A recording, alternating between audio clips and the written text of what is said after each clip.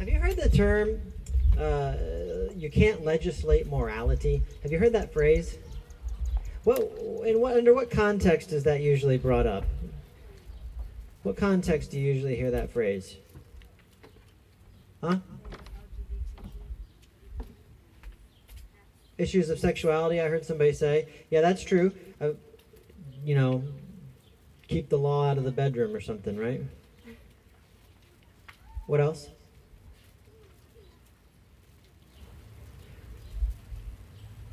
You guys, no, you don't hear that phrase? Oh, you do. You just can't think of examples of what it pertains to?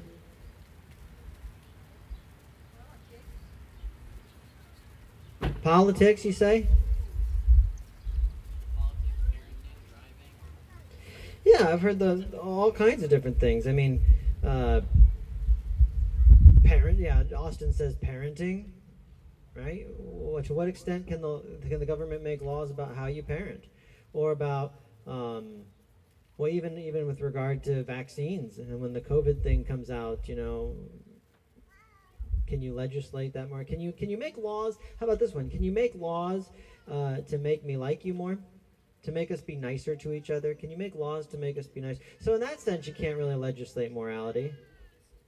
But when people say the phrase, you can't legislate morality, oftentimes they mean like, don't put your views on abortion's another one. That's your view, but don't force it on somebody else, they might say. That's legislating morality, right? You can't legislate morality. Anybody? Yeah? Heard that one? The trouble with the phrase, you can't legislate morality. I'll give you the trouble. I'll give you 3 troubles with that phrase, according to the Bible. Anyways, first of all, nobody sins in a vacuum. Nobody sins in a vacuum. We talked about this a few weeks ago, that when you sin, we're all connected. All of us are connected. We're not just a collection of isolated individuals. We're all connected. So when you sin, it's like dropping a pebble into a pond and the ripples go out. They affect people far beyond you. We're going to talk about sexuality, talk about pornography. That's not a personal, private sin to use pornography, because then it depends on, it funnels money towards the institutions and the websites that support that stuff, even just by clicking on them, even if you're not a subscriber. It depends upon the exploitation of women and girls. It depends upon dehumanization. It depends upon men having a false understanding of who they are, what they're for, what sexuality is for, and it damages the fabric of society. Nobody sins in a vacuum. Even something less intense than pornography, just grumpiness. Just think of grumpiness as a sin. Being just grumpy all the time. Your grumpiness wears off on me. I just can't help it. Anybody relate? You got somebody grumpy in the house. They don't keep it to themselves, do they? It wears off. Number 2, one of the purposes of the law is to restrain evil. And so that's why it doesn't make any sense to say that you can't legislate morality. One of the purposes of the law is to restrain evil. Martin Luther King Jr. understood this. He says, of course you can't make somebody love me. He says, quote, it may be true that the law cannot make a man love me, but it can stop him from lynching me, and I think that's pretty important. So, although you can't legislate morality, you can't change somebody's heart through the law. Nevertheless, you can affect their behavior, which perhaps over time changes the hearts of society, but more importantly, it restrains evil, and that's one of the reasons God gives the law. Number 3, all laws legislate morality, even laws about taxes, even laws about littering, even laws about jaywalking. Loitering, I'm not so sure, but littering, yes. Loitering, comedian Brian Regan has a little skit where he says, how can loitering be a crime? Loitering, kids, you know what loitering is? It's just standing around. Nothing to do, right? He says, how can it be a crime if the remedy to the crime is as simple as move along now? He says it's funny, but I'm not very funny. We're going to come to some laws today, talking about legislating morality, laws, right? We're going to come to some laws today and over the next couple of weeks. And at first glance, you're going to think, what the heck does this have to do with salvation or our walk with God? What does this have to do with us? Because these laws, they're old laws. They're ancient laws. But I want you to think about Scripture first. I want you to think about what Scripture is. Scripture it has two natures to it, the divine nature and the human nature. In a way, it's kind of like Jesus. The fancy theological word for that is hypostasis, or the hypostatic union, we call it, between... And the reason we have these fancy words is because it takes so many normal words to say it, which I'm going to demonstrate to you now. Jesus Christ is fully God, 100%. He is completely God, and yet he is completely man, 100%. He's fully man. And so therefore, we don't diminish one nature or the other. It's two natures in one person. Much easier to say hypostatic union. Scripture is very similar. Scripture is all that is written with the hands of people. None of our scriptures came down on golden papyri leaves, already all written out, with verse numbers and chapters and all that. Just 10 Commandments, possible exception. But it's completely all man-made, written by man. But what's 1 Timothy 3:16 say? 2 Timothy 3:16 says that all Scripture is God-breathed. It's breathed out by God the Holy Spirit. So it's also fully written by God. Hebrews, the beginning of the very book of Hebrews. Long ago, the writer says, God spoke many times, and in many ways to our ancestors. How did he speak? Through the prophets. So Scripture is both. So the reason I belabor this point is because Scripture is written by God, even if the laws that we're about to read don't make sense or don't apply to us, nevertheless, we know that they're given by the lawgiver, and so we can see a bit of his heart. We understand why would God give these people a law like this, and we understand more of God's heart. And so that's the purpose today. The more we know of God's heart, the more we know of God, the more we love him, the more we can adore him, like the song said. Let's go to prayer. Father, we do wish to adore you more and more. We need to know you in order to do that. I cannot adore somebody until and unless I know them. God, welcome us into your presence and into a relationship with you. Not a knowledge of you, certainly not a superstition about you, or some kind of manipulative, wishful thinking, if I do the right thing. God, we don't want anything to do with that. But we want to know you. We want an intimacy with you. Please reveal yourself to us, to our hearts today. In Christ's name, amen. So we're back in Exodus. We're taking our sweet time to go through the entire book of Exodus, a very long book. We're back at it now. We've been away from it for about a month. We're back at it in chapter 22. I'm going to start in chapter 22, verse 1. I'm reading out of the NIV. If you have a digital Bible in your hands and you want to read the same version I'm reading, you can read the NIV. If not, it won't be too terribly different. But I'm going to start in chapter 22, verse 1. Again, this is God giving Moses some laws by which the people of Israel are to live. God says, Moses writes, whoever steals an ox or a sheep and slaughters it or sells it must pay back 5 head of cattle for the ox and 4 sheep for the sheep. If a thief is caught breaking in at night and is struck a fatal blow, the defender is not guilty of bloodshed, but if it happens after sunrise, the defender is guilty of bloodshed. Anyone who steals must certainly make restitution, but if they have nothing, they must be sold to pay for their theft. If the stolen animal is found alive in their possession, whether ox or donkey or sheep, they must pay back double. If anyone grazes their livestock in a field or vineyard and lets them stray, and they graze in someone else's field, the offender must make restitution from the best of their own field or vineyard.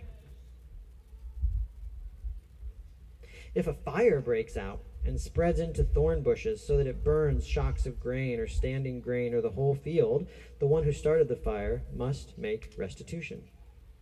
If anyone gives a neighbor silver or goods for safekeeping and they are stolen from the neighbor's house, the thief, if caught, must pay back double.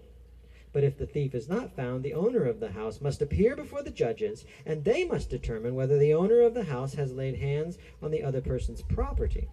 In all cases of illegal possession of an ox, a donkey, a sheep, a garment, or any other lost property about which somebody says, "This is mine," both parties are to bring their cases before the judges. The one whom the judges declare guilty must pay back double to the other. If anyone gives a donkey, an ox, a sheep, or any other animal to their neighbor for safekeeping, and it dies or is injured or is taken away while no one is looking, the issue between them will be settled by the taking of an oath before the Lord that the neighbor did not lay hands on the other person's property.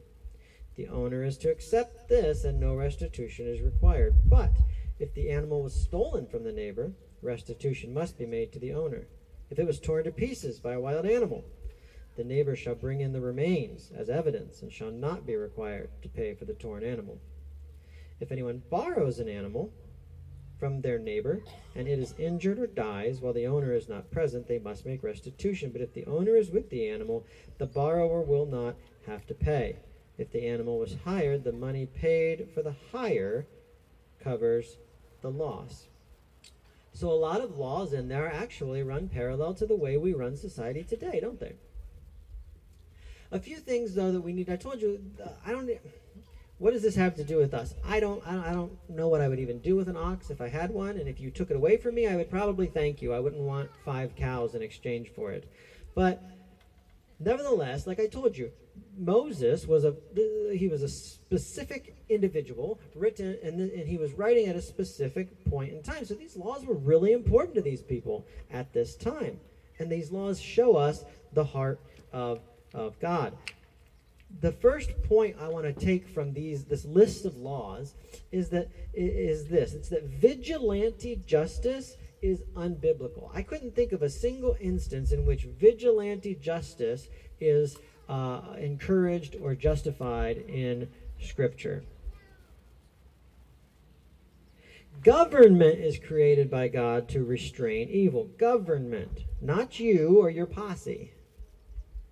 Revenge is forbidden in multiple places. See Romans 12:19, see Matthew 5:39. A lot of people actually don't know this. You might be surprised. A lot of people don't know this. Last time we were in Exodus, about a month or so ago, we read that verse, an eye for an eye, a tooth for a tooth.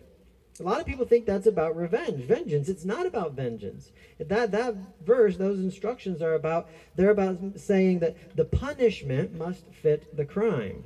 And that will fold neatly into point number 2 in just a minute. All the commands we're reading here, you have to remember, so vigilante justice, unbiblical. All the commands that we're reading now, they're being given to Moses. Moses, we're talking about the first Supreme Court in the history of mankind. And Moses is the first Supreme Court justice in the history of mankind. Well, certainly the first one whose name is recorded. You ever think about him that way? Moses is a lot of things. He's also the first Supreme Court justice that was ever created.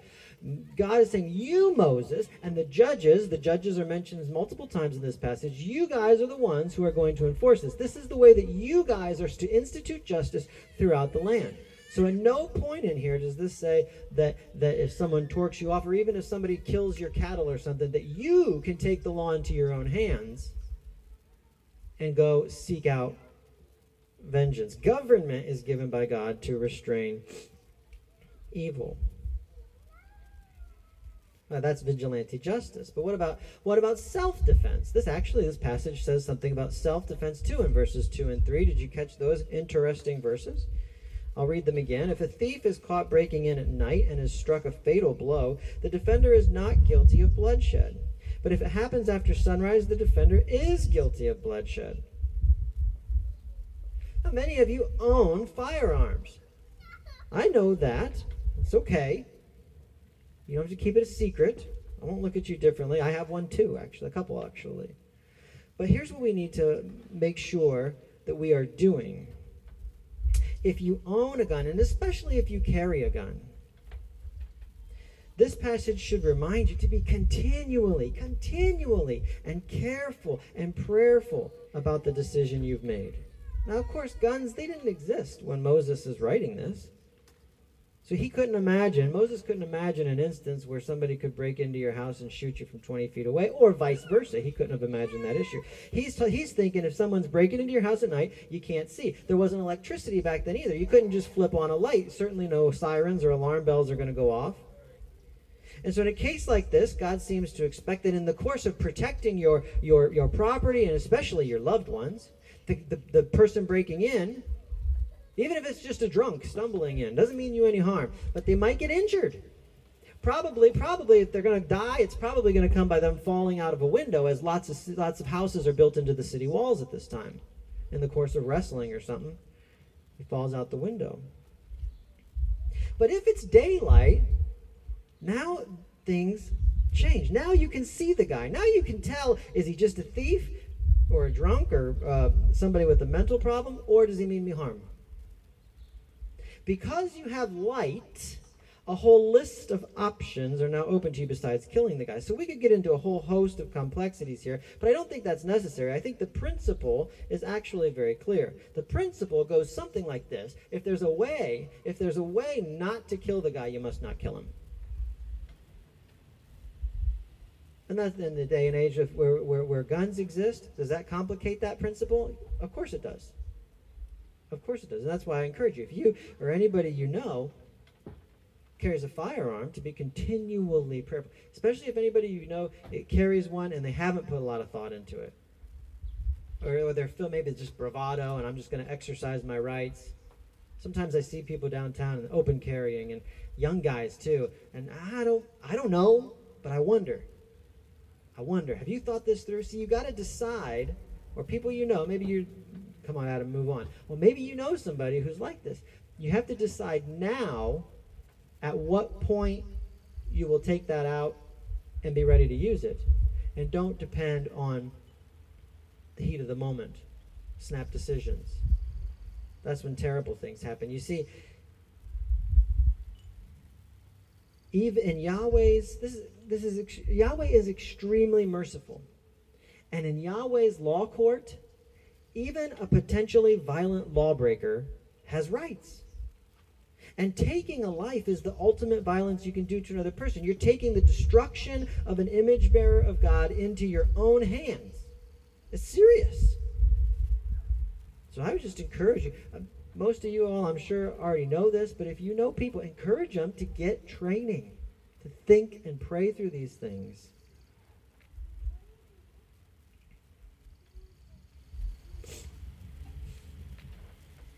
Number two, the second point that I see in this list of laws is that God hates favoritism. God hates favoritism. There's a word in our text that appears over and over again, and you're going to think I'm crazy when I first say it. The word is anyone. If you're using an ESV, it's a man. If a man does such and such. If a man does such and such.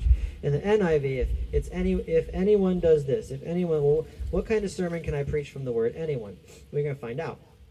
The word anyone comes from a Hebrew word, ish. Everybody say ish. The Hebrew word means man, or it could mean person, or it could mean husband. My Hebrew professor, you'll never forget this, by the way. You're going to remember it forever.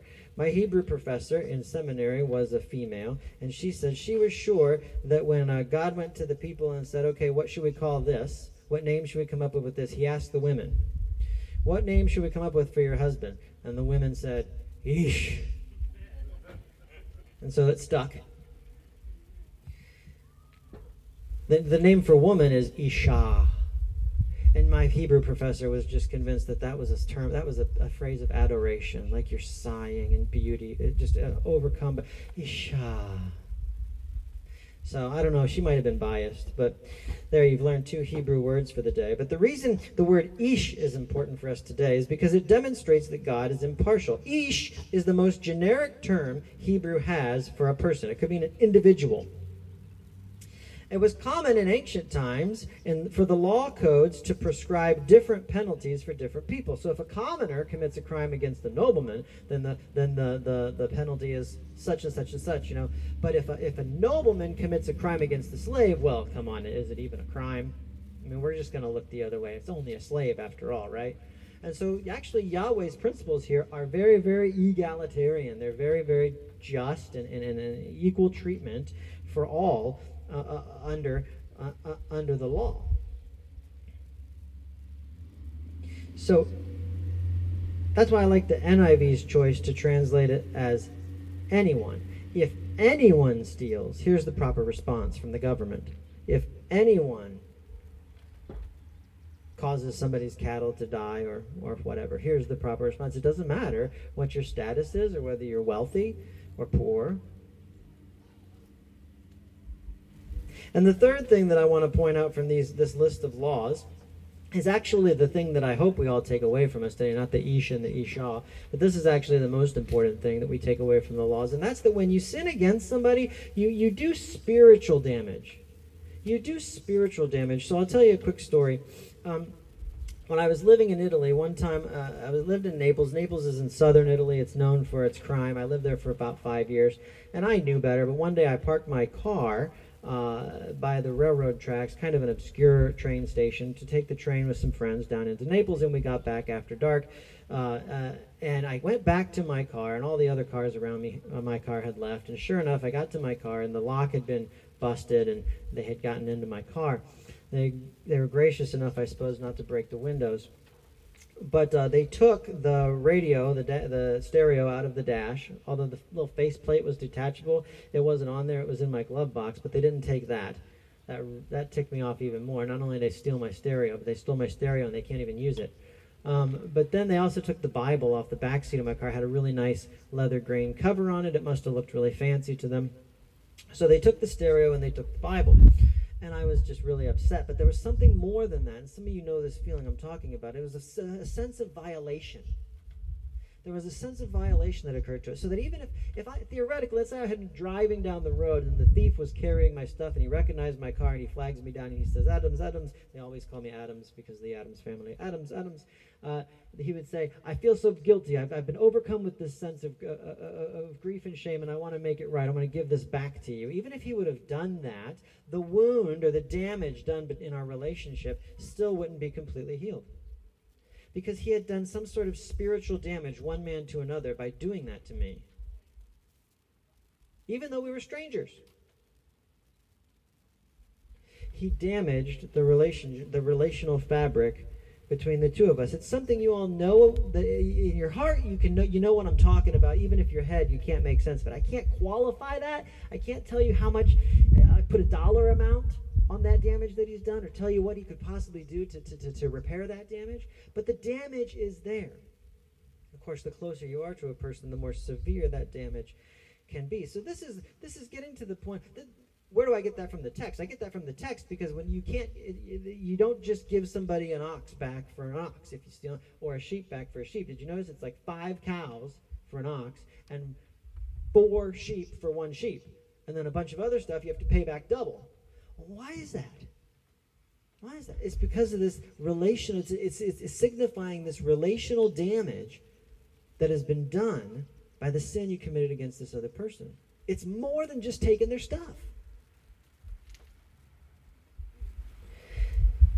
This leads us to the gospel of Jesus Christ, because a lot of people will ask, a lot of people are not sure. I like the story of Jesus. I like you Christians, and it seems like a great way to live, and this, that, and the other thing. But why the blood? Why the cross? Why did Jesus have to die? Couldn't God just forgive us just by saying, okay, guys, I forgive you, and look the other way and move on with his life? Couldn't God just do that? But see, you know that if you've ever been really seriously wronged by somebody, you know that forgiveness is costly to you, don't you? It costs you to forgive them. And again, you can't put a dollar amount on that wound. You can't just tell them what they have to do. They can't just do push-ups for a half an hour and fix the wound, right? There's nothing they can do, in fact. There is nothing they can do to repair the wound. Sometimes time takes care of it, but depending on what the sin is, sometimes it'll never heal. And so to forgive the person, what's going to have to happen? In forgiving me, if I seriously wrong you, in forgiving me, that means you're choosing not to hold the relational damage. Listen to me. You with me? If you forgive me, you're choosing not to hold the relational damage I've caused against me. That includes not seeking revenge, but it includes much more than that. Now, that relational damage and the pain, it does not just disappear just because you decide not to hold it against me. It does not just evaporate. Where does it go? You. You have to absorb it. You have to suck it up. That's what forgiveness is. So why did God have to die to forgive you and me? Because the damage that we have done to our relationship with him is serious. And forgiveness is costly.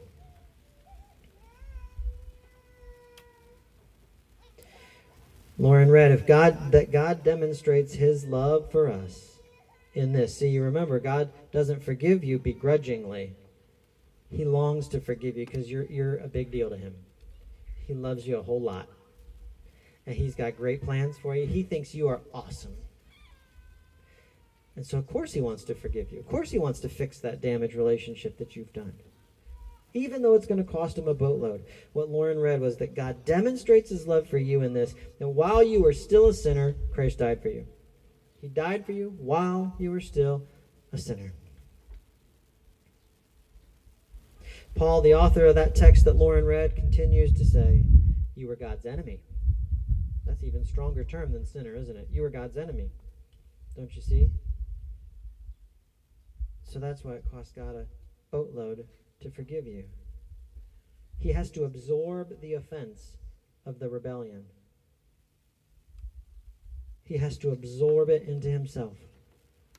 And that's exactly what God does. That's exactly what God wants to do for you.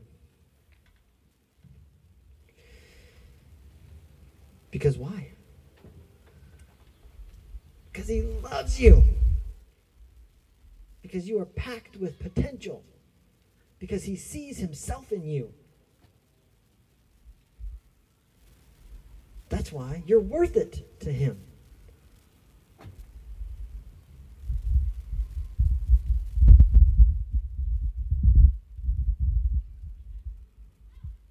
I'll close with this line from this hymn. The hymn, It Is Well, one of the lines reads like this. My sin, oh, the bliss of this glorious thought. My sin, not in part, but the whole, is nailed to the cross, and I bear it no more.